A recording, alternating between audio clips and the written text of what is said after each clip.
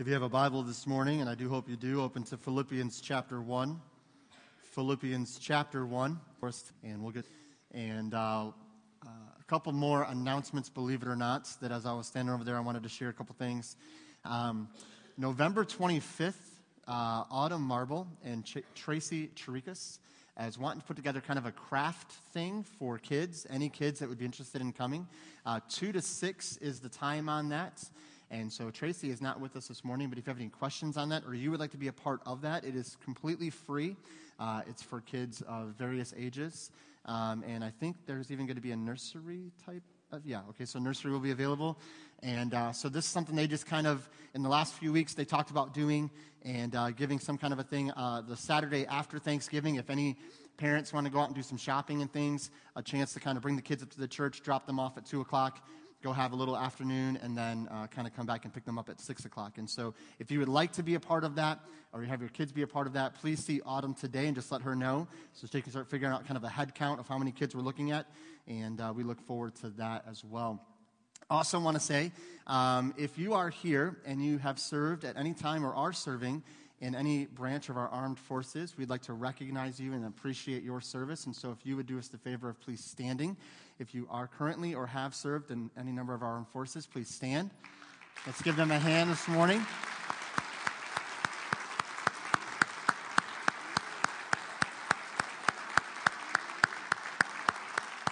Thank you. You may be seated. We celebrate Veterans Day here, and we do appreciate so many men and women that have given their lives for our freedoms we hold so dear in this country. Freedoms as though we are, or like being able to gather together here today. And so we do appreciate your service to our country. And so also I want to say, I just really enjoyed Gary's song. Anybody else enjoy that? And here's something, wow, we're just in the class. Sure, go ahead. Here's kind of what I took from that. I don't know if anybody else heard this. Maybe Mike Haynes got this. What I heard from that was we need a men's quartet. Is that kind of what anybody else got that? Did anybody else hear? That's kind of what he was alluding to. Like, we don't have one, so I got to, digitally create one. And so, so cool, though, what those guys in the sound booth did to make that work. And so, I'm just going to throw it there. I said something to somebody else while we were doing the greet time. I said, sounds like we need a men's quartet. And they said, well, are you volunteering? And I said, I'll listen, but that's about it, And any of you that are like, oh, you could do it, just go spend 30 seconds talking to Pastor Keith about my singing abilities, and he will very greatly encourage, I cannot do it. So, no, just kidding. No, but we would really like to see, obviously, if that's something that you're interested in. I was really sitting there thinking about this, and I was thinking, man, that'd be a really cool thing to kind of put together. And so if there's any guys here, or even ladies that want to put a group together or something, we would love to talk to you more about that. And so just talk to me after service today, or if it's on your heart, something you're thinking about, we would love to talk to you more about what that might look like moving forward. And so we're so excited for that opportunity to possibly get something going. So anyway, so this morning, here's what I want to get into. And I've been really praying about this week a lot. And during this week, it kind of changed gears a little bit with what we were going to be talking about this morning.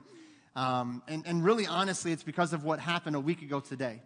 And I felt as though we as a church needed to address this issue. It's not the first situation we've come across like this. It won't be the last. But I wanted to, as a church, look into how do we as a church, how do we as Christians respond to what happened last Sunday in Texas? How do we respond to this type of a situation? Last Sunday, we heard the tragic news that a man walked into Sutherland First Baptist Church in Texas and took 26 lives, wounded over 20 others. The church communities this week have felt this ripple through every congregation. And many people had questions about their own safety, even at church. Many others prayed and cried out to God for this church and their members. So this morning, we're going to kind of do service just a little bit differently. When we have our invitation at the end of our service, many of you guys know every service we try to, on Sunday mornings, have a time for you to respond to what God is doing. I know a lot of churches, maybe they don't do invitations anymore, and that's fine. We do it solely because we want to give you a chance to physically, emotionally, mentally, spiritually respond to what God may be doing in your life. And for me, there's something about just separating away from everyone else, getting on my knees, and it's just stairs up here, right? This isn't more holy than your chairs. We get on our knees and we just cry out to him about whatever we're going through. And I don't know why, but for me and for many others, it seems putting that action with that cements that into my spiritual life. It makes that a decision that I'm going to hold on to. And so here's what we're going to do. At the end of the service today, we're going to take a little bit longer for the invitation. And here's what we're going to do. We're just going to gather together, whoever would like to. You don't have to, but if you would like to come in just a little bit, and we're going to get on our knees, and we're just going to pray for a few things. We're going to pray for our brothers and sisters in Texas right now that are meeting, by the way. They're meeting in a community building next to their church building. Somebody told me this morning they already have someone donating either money or land or whatever's needed for a new building for them, because they're going to tear the existing building down and turn it into like a memorial. Here's the part this week when I heard that, and I was reading that little article, and I've not read everything about it, and I'm not even going to get into the motivations of the individual that took the lives, because really that's not irrelevant, but it's not what we're talking about. What we're talking about is how do we respond to what happened a week ago? How do we as a church, how do we as Christians, those that followers of Christ, how do we respond in comparison to how the world would respond? And I think there is a lot of emotions that run through us, a lot of thoughts that run through our minds when we hear these things. And maybe this week you've seen your thoughts progress down different avenues. But here's the part I want to really instill in us before we even get going in this message is they are meeting today. And here's the kicker. They don't have to. If they skipped service today because of just the emotional situation, the tragedy, there's not one person on this planet that would say, yeah, they're wrong in doing that.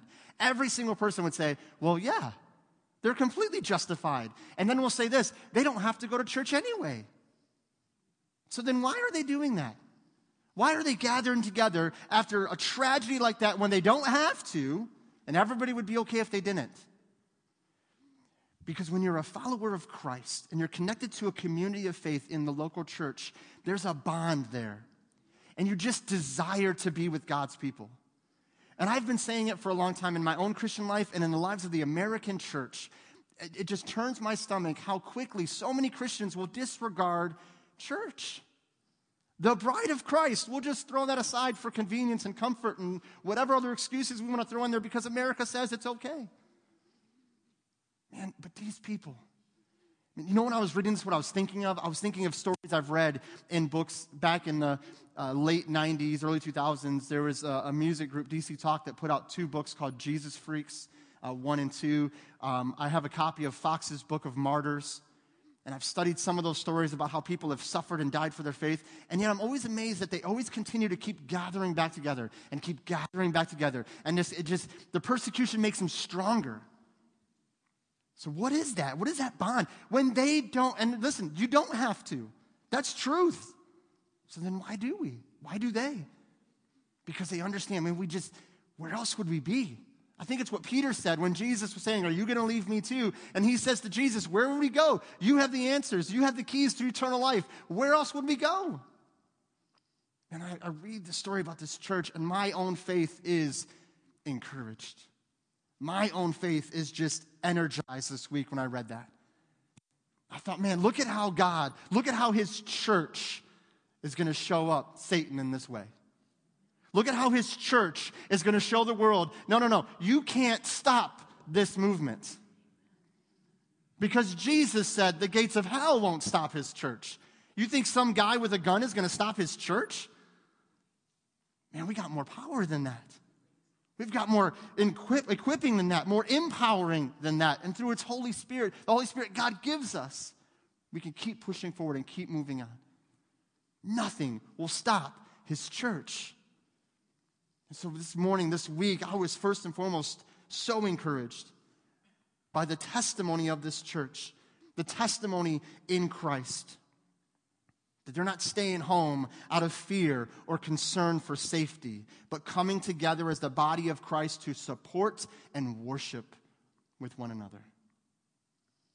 And I have to ask myself this question. I asked it this week, and this is not a guilt thing. This is an honesty thing. This is what God's been convicting me about this week and just making me think through, would I do the same? And it's great to applaud them. It's great to say, hey, good for you guys. Right? Look at their faith. Oh, man, way to go, guys. But then we got to turn that mirror around and say, okay, would I do that? I get up this morning and go back. I'm not saying it's easy. I don't know any of these people personally. I guarantee you it wasn't easy. The senior pastor that's going to stand and give a message today who lost his daughter a week ago. I guarantee you it's not easy. But that's the beauty of his gospel, is when it's not easy and it's difficult and it's hard. We have this inner strength that starts to rise up and we have no idea how powerful it really is. And it'll push you and drive you and motivate you and keep you and watch over you. And you'll see God do great things through your life. And all that you can say at the end of it is, this wasn't me, it was all him. We got to praise God. Because listen, not one of these people in this church are going to go, yeah, I'm here under my own strength, my own abilities. Man, I guarantee you their hearts are broken, as ours would be. But one thing we have to be careful of is responding to this in a selfish motivation. And I'm just being honest with you guys, because I had a couple of thoughts when I first heard this news driving actually to the church last Sunday night. And I heard some people talking in the lobby about it, and it just was kind of interesting to hear the back and forth of the conversation and to hear kind of some of the things they were saying and things I was thinking. When I first heard this, the first verse that came to my mind that we're not going to get into this morning, but I encourage you to jot it down. We're going to apply this verse at the end of the message. The first verse that came to mind was Hebrews chapter 13, verse 3. That says that we need to remember those in chains or those in the body of Christ that are suffering adversity as though we are as well. The author of Hebrews says that, listen, when you hear about a Christian being in prison for their faith or someone in the church suffering or going through some kind of a struggle or a trial, we identify and we come alongside, and we may not even be physically with them, but we say, no, we're in these bonds together. We're in these chains together because we're all part of the body of Christ. And if one part suffers, we all suffer. And part of our problem in the American church is we've disconnected from the global church.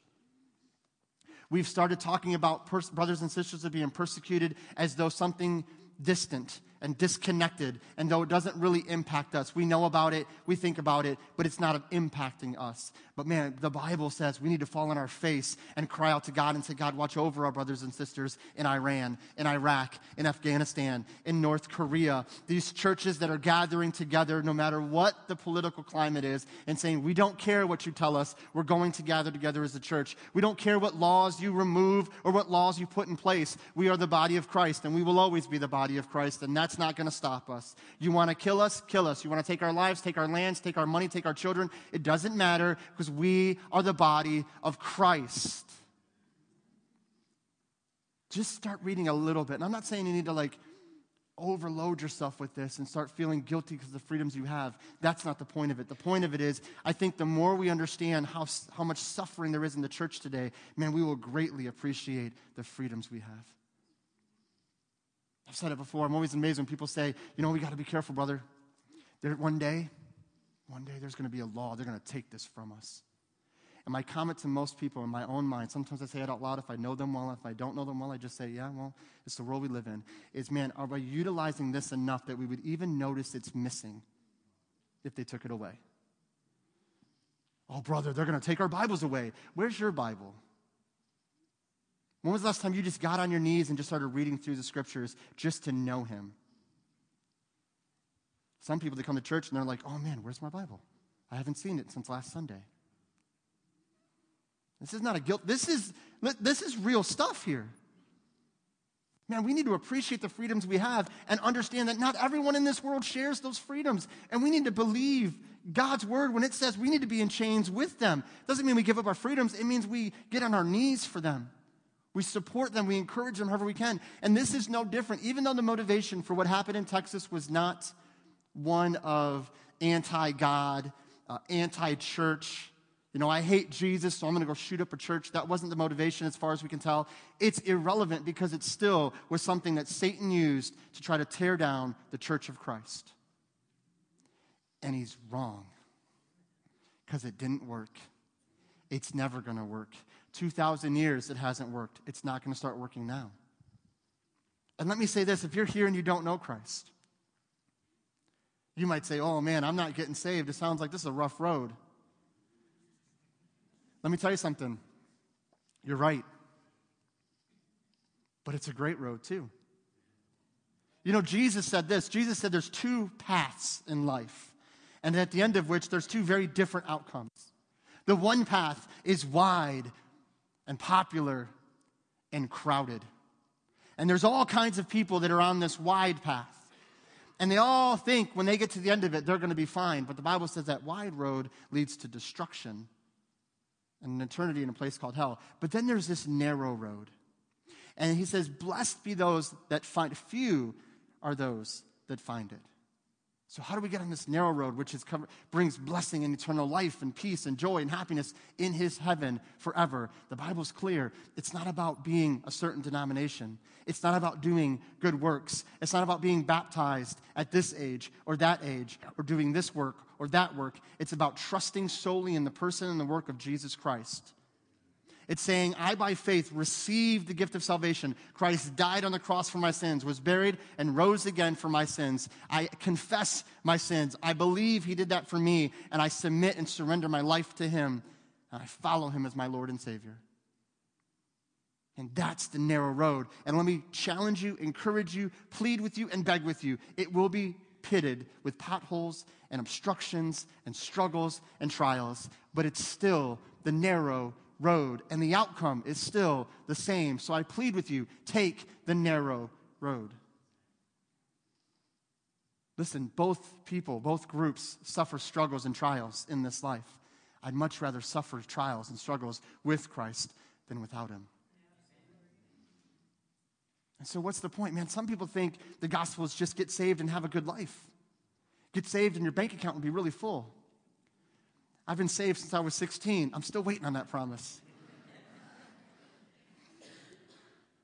Might have something to do with my career choice. I don't know.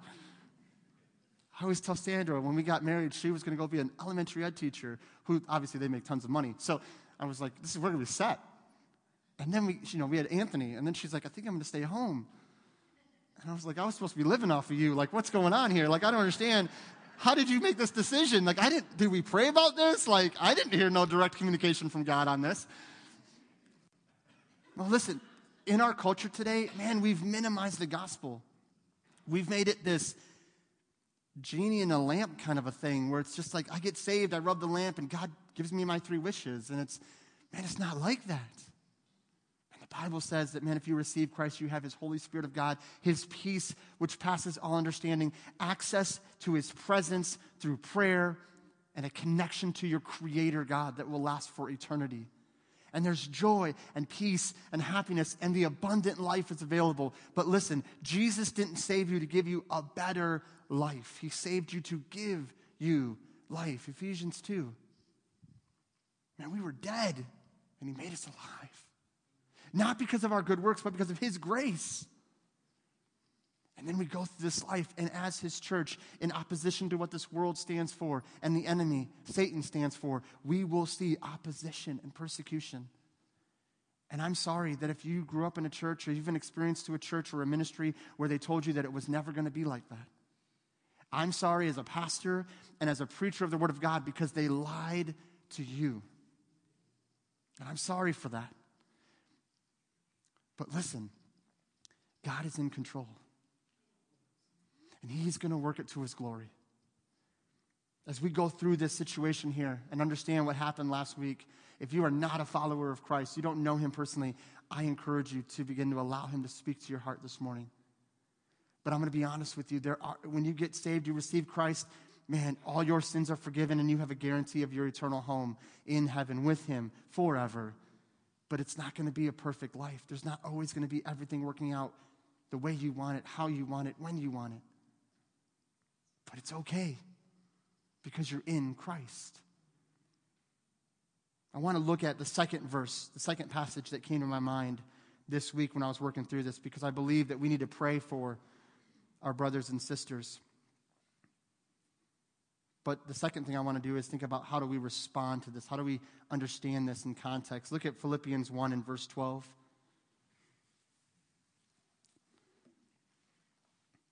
But I would you should understand, brothers, this is the Apostle Paul writing to the church, that the things which have happened unto me have fallen out rather unto the furtherance of the gospel, so that my bonds in Christ are manifest in all the palace and in all other places. And many of the brethren in the Lord, waxing confident, growing confident by my bonds, are much more bold to speak the word without fear. The Apostle Paul writing to the church and encouraging that the things that happened to him in his life was for the furtherance of the gospel. Every struggle, every trial, every persecution, he says all of it was for the advancing of the gospel. Quick question, how is that even possible? Think about this for a moment. How is it possible that being beaten, imprisoned, shipwrecked, persecuted, left for dead, how in the world can that advance the gospel of Christ? How can that be used by God? I want to walk through this and see how we can be of the same mindset, how we can prepare for tragedy in this life. And this is not just about last week even, this is about life. But how can we prepare for tragedy, for situations, for persecutions, for struggles, and find the strength and the resolve that is evident in our brothers and sisters in Texas? The testimony that's ringing out from there about grace, about God's presence. Man, it's amazing stuff to hear how God is moving. The Apostle Paul says all this stuff is for the glory of God. These guys in Texas are brothers and sisters. All this, God can use this. Man, how is that possible? So let's walk through this and see how we can be prepared as well and have the same mindset. First and foremost, and if you're taking notes, the first thing you want to jot down is you know that you are God's. Know that you are God's. That means know that He is yours and you are His. That He says you are His sons and daughters. We live this life. We walk in this world as the sons and daughters of God if we know Him as our Savior. If you've trusted in Christ, you have a relationship with Him as your heavenly Father. That means that no matter what happens in this life, He is yours and you are His. And you can take that peace and that comfort and live and be and function in that mindset. Nothing that happens in our life will ever take away your relationship with Christ. No one, nothing can separate you from the love of God. And that's what was attempted last Sunday by the enemy, trying to separate and divide and destroy the church. And again, we realized, no. Christ, if anything, is stronger in that church. I want to look at the Apostle Paul's description. He says in this verse, the things. Let's just look at some of the things that he records for us. Go over to 2 Corinthians chapter 11. 2 Corinthians chapter 11.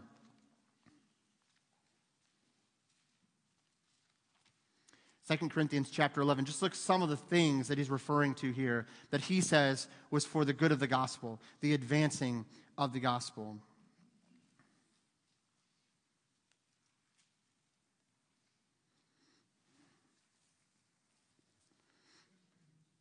Listen to what Paul writes to the church at Corinth in verse 23 of chapter 11. Again, talking about the things that he went through as a follower of Christ. It says here, are they ministers of Christ? I speak as a fool. I am more. In labors more abundant. In stripes more above measure. In prisons more frequent. In deaths oft. Of the Jews 5 times received I 40 stripes, save one. Thrice was I beaten with rods. Once I was stoned. Thrice I suffered shipwreck. A night and a day I have been in the deep. In journeyings often, in perils of waters, in perils of robbers, in perils by my own countrymen, in perils by the heathen, in perils in the city, in perils in the wilderness, in perils in the sea, in perils among false brethren. Verse 27, in weariness and painfulness, in watchings often, in hunger and thirst, in fastings often, in cold and nakedness, besides those things that are without, that which cometh upon me daily, the care of all the churches. You know what the Apostle Paul is saying here? He's saying, listen, you guys going through a rough time? You got some situations you're running into? Let me tell you from experience. He's basically saying, I've been there, I've done there, I've been there, done that, and I've got the t-shirt. I've done it. I've done it. Man, just look at that list for a second. Man, beaten this many times, imprisoned more often, this happened and that happened. And he says, all of it, all the things that happened to me in this world, because I am his, God can use to advance his kingdom, to advance his gospel. Paul understood that those things did not mean that God wasn't with him. In fact, it was evidence that he was able to endure these things because God is with him. How in the world do you go through all the things that the Apostle Paul went through? And by the way, the Apostle Paul was not a super Christian that was so rare among the church.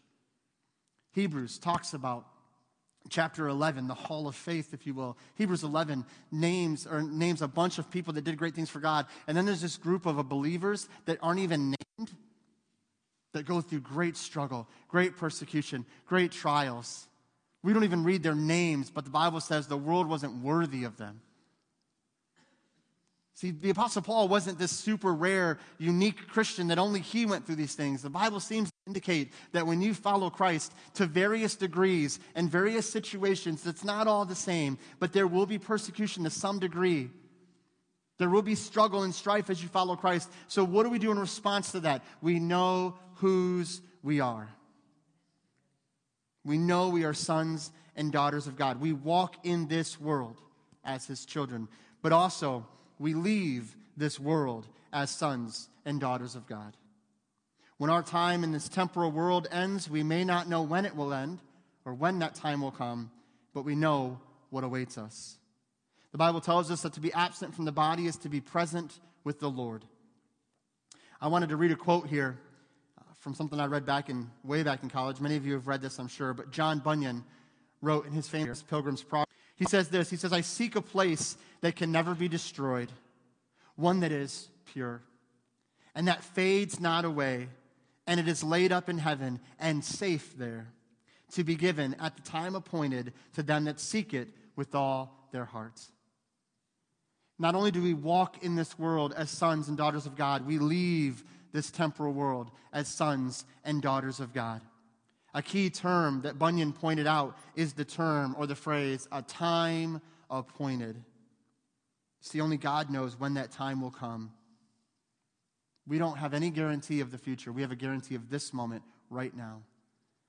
So what do we do when we have no idea when that time will come, when that appointment will show up? We trust that we are the sons and daughters of God. He is ours. We are his. And so how do we prepare for the unpreparable? How do we get ready for something like this when we have no idea when that time's coming? We first and foremost trust in his word that he is with us, that we are his. He is ours. And when that appointed time comes, we have no fear in death. We have great joy because, as the Apostle Paul says, to live is Christ and to die is, and it's gain. Some of us as Christians are living this world as though this is all there is. We're spending so much time, resources, and energies investing in this side of heaven, completely forgetting, oh wait, this is a blurb in the eyes of eternity. Man, how are we investing in our future? How are we investing in our kingdom to come? How are we investing in his kingdom? Are we storing up treasures where moth and rust will not destroy and robbers cannot break through and steal? Are we storing up treasures in his heaven? Or are we focused only on treasures in this world? When you heard about last week on Sunday, if you're like most people, maybe all people, the first reaction many people will have is they think about themselves. And they say, well, what about me? Am I going to church next week? Am I safe at church? What's my church doing to protect me? What's my church doing to help me? I need to be safe. I'm the focal point here. But man, all throughout Scripture, we read this mindset of the church where we elevate others above ourselves. And we think of them first. It doesn't mean we don't think of ourselves when the time is appropriate. But man, if your first thought was, oh, it's all about me and my safety, man, let me remind you, we need to pray for them. We need to think about them, what they're going through. David Platt said something very powerful in our men's study, this last study, and it just blew me away. He said, because we are Christ's and he is ours, because we follow him and we've surrendered our lives to him, our comfort and our security are no longer our concern. Now, does that mean we don't prepare? No. What it means is you trust in one who is greater. How do missionaries go to countries where it's 99 times out of 100 you could be killed just for being a Christian? How does a missionary go there? And we applaud those people like they're super Christians. No. They're just Christians who said, man, God's called me. Why would I not go? My friend Stephen in Israel, who leaves his house every day not knowing if he'll see his kids again, who doesn't carry a firearm, who doesn't protect himself in any way externally. He just trusts in Jesus to guide him and to be with him. In a place where he has been shot and stabbed, and his father's been shot and stabbed. Their church has been firebombed. And he tells me, you know the key to successful ministry? You know the key to longevity in ministry and serving Christ? Find joy in what you're doing. And I looked at him with my jaw. Joy? How do you have joy in what you're going through? He said, because I'm Christ's and he's mine, and I'm blessed to share his gospel. Man, this is the mindset that we have to struggle with. I'm not saying, listen, don't take this out of context. I'm not saying you don't protect yourself. If God is giving you that conviction, go for it. What I'm saying is, don't just trust in that, in your ability. Man, trust in whose you are. Trust in your Savior. Trust in the God of all creation. And when that time is appointed and it comes, we cannot change it. Secondly, quickly, as we get ready to finish up here, not only do we know whose we are, but we know that God has a plan. Look at Philippians chapter 1 again in verse 13. So that my bonds in Christ are manifest in all the palace and in all other places. That my bonds in Christ. Paul identifies his chains are in Christ. Our abiding in Christ is not just in the good times in life, but when we suffer tragedy or struggle, we remain in Christ. The fact that we are in Christ does not mean that we may not suffer. In fact, Peter says it is given to us to suffer for Christ. But it means that we never suffer without Christ's presence in our lives. As we live this life, we realize that God has a plan and a purpose for all that is entailed in our lives. We can trust that when things seem chaotic, God is in control. Let me say that again. We can trust when things are completely chaotic that God is in control. It doesn't mean that it's going to have all the answers. It doesn't mean we're going to be able to figure it all out. I was just talking to somebody this morning who said, man, God, come on. Give me a little more insight into what you're doing here. Come on, give me a little bit more. I just wish you would just figure this thing out real quick for me and help me figure it out. And we kind of laughed, and I said, man, trusting is so hard. And it is, isn't it? I mean, isn't trusting really the hardest thing? To trust in a God you can't see, but you really can see, right?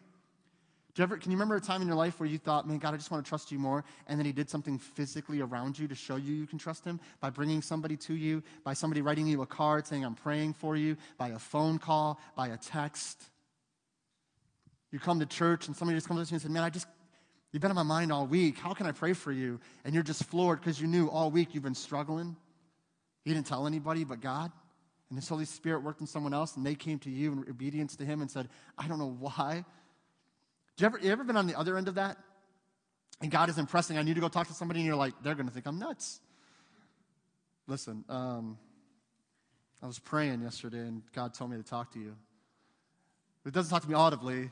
Like, I'm not crazy. I don't see stuff. I'm just saying, like, I don't hear voices in my head. We start automatically excusing it. Like, I'm not, it wasn't that. It was, just I felt this urge to pray for you. Man, do me a favor. Don't excuse it. Just go up to them in obedience and say, I have no idea why I need to do this, but can I pray for you about something? And you're going to watch God just work in that person's life. and in your life. Because it's amazing how whatever we go through, God doesn't author these tragedies. We have to be careful here. There's a big difference between authoring and allowing.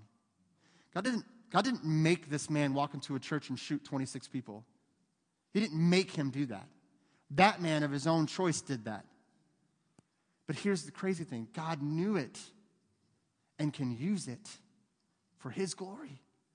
What does Joseph say at the end of Genesis to his brothers who sold him into slavery at 17 and went to prison for 12 years and all these things that endured and these seasons of struggle? And he says to his brothers, what you meant for evil, God can use for good. What's the good? His kingdom, his gospel.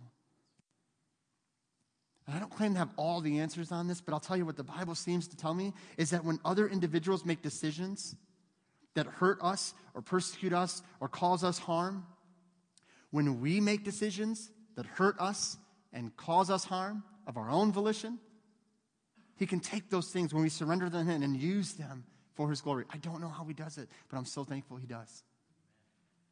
And what's the end result of that? What's the end result when this horrible thing turns into this beautiful thing for God's glory? We just go, man, praise God. And that's it. That's what he wanted, was his glory to be known. You see, Paul sees and identifies that these chains are part of the plan of God, but he also sees something else that I want to point out here. Paul sees and identifies the result of the chains, the result of the bondage, results in a lack of fear. Look at verse 14. He says, the more this message of my chains spread throughout the palace and all of the places. Verse 14, and many of the brethren in the Lord, waxing confident, growing confident in my bonds, are much more bold to speak the word without fear. Do you know what the enemy really wants the church to go through during this last week? What the enemy wants the church communities to feel this week and in the coming weeks, and every time a tragedy like this happens where a church is targeted, he wants them to feel fear. And if you were even hesitant to come to church this morning because of fear, that's what he wants. If you're even hesitant to leave your house in the morning because, oh man, what if this? That's what he wants. Because if you are living in fear, you're not abiding in Christ. Because he says perfect love casts out all fear. And so we don't live in fear. Paul says the more they heard about my chains, the stronger they got.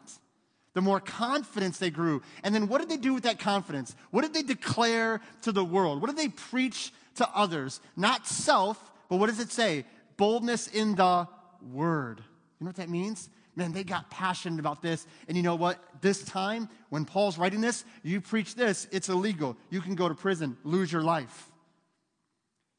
Christianity wasn't legalized until the early 300s. During this time, early first century, you could be fed to lions in the Colosseum just for preaching this content. And they said, man, we see Paul's bonds, we see it's in Christ, and we have no fear. Because if Paul is able to stand strong in Christ, we can stand strong in Christ no matter what adversity comes our way. When the church saw Paul's strength, even in chains, it gave them boldness to preach the word. So what are we hearing about our brothers and sisters in Texas right now? That God is still good, and they are still turning to him because God is able. And I don't know what that does for you as a follower of Christ. And again, if you don't know Christ this morning, maybe a lot of this, you're just kind of like, I'm not connecting with this. And I understand why you're not, but let me just, again, challenge you. Receive Christ this morning. Find salvation and forgiveness of sins, the peace and the joy that comes from the Lord. But those of you that know Christ, when you hear about our brothers and sisters joining together this morning, what does that do? I don't know what it does. It just builds something inside of me, doesn't it? Like you just get fired up. And you're just like, you know what, Satan, let's do this, right? You guys know what I'm talking about? You ever just start off a week like, let's go? You know what I'm talking about? Some of you guys are nodding your head. You guys are getting a bit more excited about Jesus in here. Listen, when you start a week and you hear about God doing this in this kind of a situation, and then Satan wants to whisper those doubts in your mind, you say, let's do this. Because I got something for you, Satan. I got some words for you here. Let me just quote some things to you. You can go over to Revelation, and guess what you're going to find out? We win. Just when Satan wants to remind you of your past or your present struggles, you just remind him of his future. Oh, that's a good one, Satan. Thanks for that. Hey, by the way, you're going to suffer in a lake of fire for eternity. Have fun with that. And you might say, you don't really talk to Satan like that. Of course I do. Man, he is a created being under my mighty Savior's hand. He is not greater than your Savior. So when he wants to whisper doubt and struggles in you, he wants to attack the church of Christ, man, we stand resolute. We stand strength.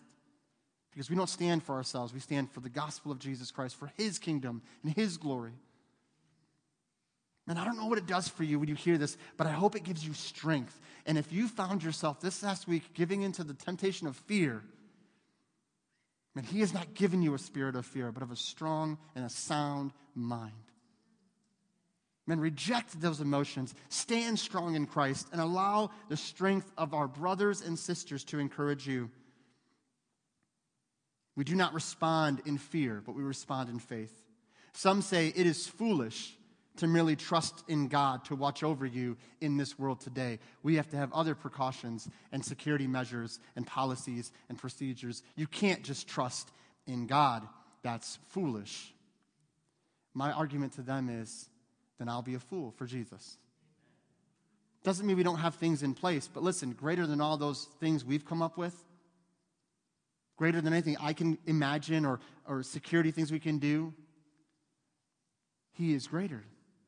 He is wiser. And so what I'm going to do is I'm going to trust him at the end of the day. Because when I get in my car today and I drive home, I don't drive home in fear, hoping I'll make it to my house. You know what I'm exhibiting? Faith. Do you know what Sandra's exhibiting? Greater faith. Oh, Lord Jesus, please, I beseech you, by your glory and your grace, you'll help me to arrive safely at home with everything intact and just as much hair as I left the church with, right? Like, that's the goal. So again, I want to be careful here. I'm not saying we don't do things. I'm saying this, though. Man, greater than anything you can come up with, we trust. We trust. I would rather trust in the God of all creation and his plan than my finite mind and limited perceptions. God may save from the fire. God may save through the fire. And unfortunately, or fortunately, God may allow us to go to him through the fire. Julius Palmer said in 1556, "We shall not end our lives in the fire, but make a change for a better life." Why is that guy so important? Well, he's not really that important, but he was burned at the stake for his faith in 1556. And before he was killed for his faith, he said, as he was being burned alive, "We shall not end our lives in the fire, but make a change for a better life." God uses even the evil intents of this world to bring about the glory. One author said it this way, and I think he said it well. It is always hard to see the purpose in the wilderness wanderings until they are over. We may be walking in the wilderness to some degree because we are not in our final home, his heaven and his glory. But I promise you, no matter what this wilderness brings us, we trust that there is a promised land that is greater, and we are set for that promised land, not by my works, but by his grace and his glory, to honor him and praise him forever and to worship him in spirit and in truth. And so I pray that this morning that we would gather together as the body of Christ, united, not in fear, but in faith, trusting that God has a plan, trusting that we are his, and that no matter what this world or the enemy, Satan, throws at us, we will not fear, we will not shriek back, we will in fact get stronger and advance for his kingdom by the glory of God. I want to ask us to pray for those in the body of Christ in Texas who are meeting together this morning in a building not their own. And I thought about that, and it wasn't the same situation, but I thought about what we had to go through meeting in a different building and how different that was and how amazing that was to be the church. Our brothers and sisters aren't able to meet in their building this morning, but they're meeting together in any case, worshiping the God who has never changed. The building's not theirs, but the church is theirs. It's Christ's. It's their community. But let me encourage you with this as well. Let's not just pray for them. We get so kind of central focused that let's not pray just for them. but being committed to finding out more about our brothers and sisters all over the world who are persecuted for their faith. Let's pray we will learn from their boldness and their passion and their zeal for the kingdom of God. You can go to Voice of the Martyrs, various resources. You can find more about these individuals that are suffering for their faith. This is not stuff that only happened in the 1500s. This is stuff happening today. And so, yes, Texas, this tragedy in our eyes, we're going to pray for them, but we're also going to pray for the church, the global church, and pray for strength. But also, we're going to commit that it's not just a today thing. We're going to learn from our brothers and sisters, and we're going to find out how we can be stronger in this world. Not letting fear win, but watching faith triumph. And so here's what I want to do. We're going to bow in prayer, and I'm going to have the praise band come, and I'm not going to speak for very long. But with your heads bowed, here's what I want to do. I want to ask you 2 questions. 1, do you know Christ is your Savior? Do you know Christ is your Savior? Again, this morning, this message was very much kind of geared towards those that know Christ.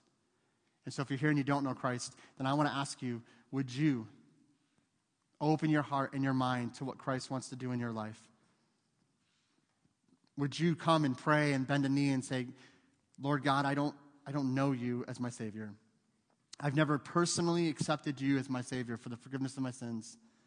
But I pray that I would do that today. I pray that I would call on your name, confess my sins, believe you died on the cross for my sins, was buried and rose again, and give you my life, give you my everything, that I would follow you.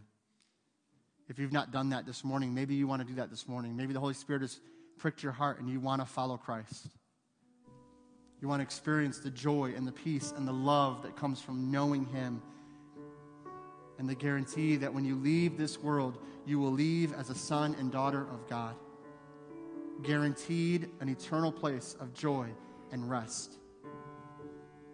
So if that's you this morning, then I would ask that you would receive him, whether there in your seats or here at the altar.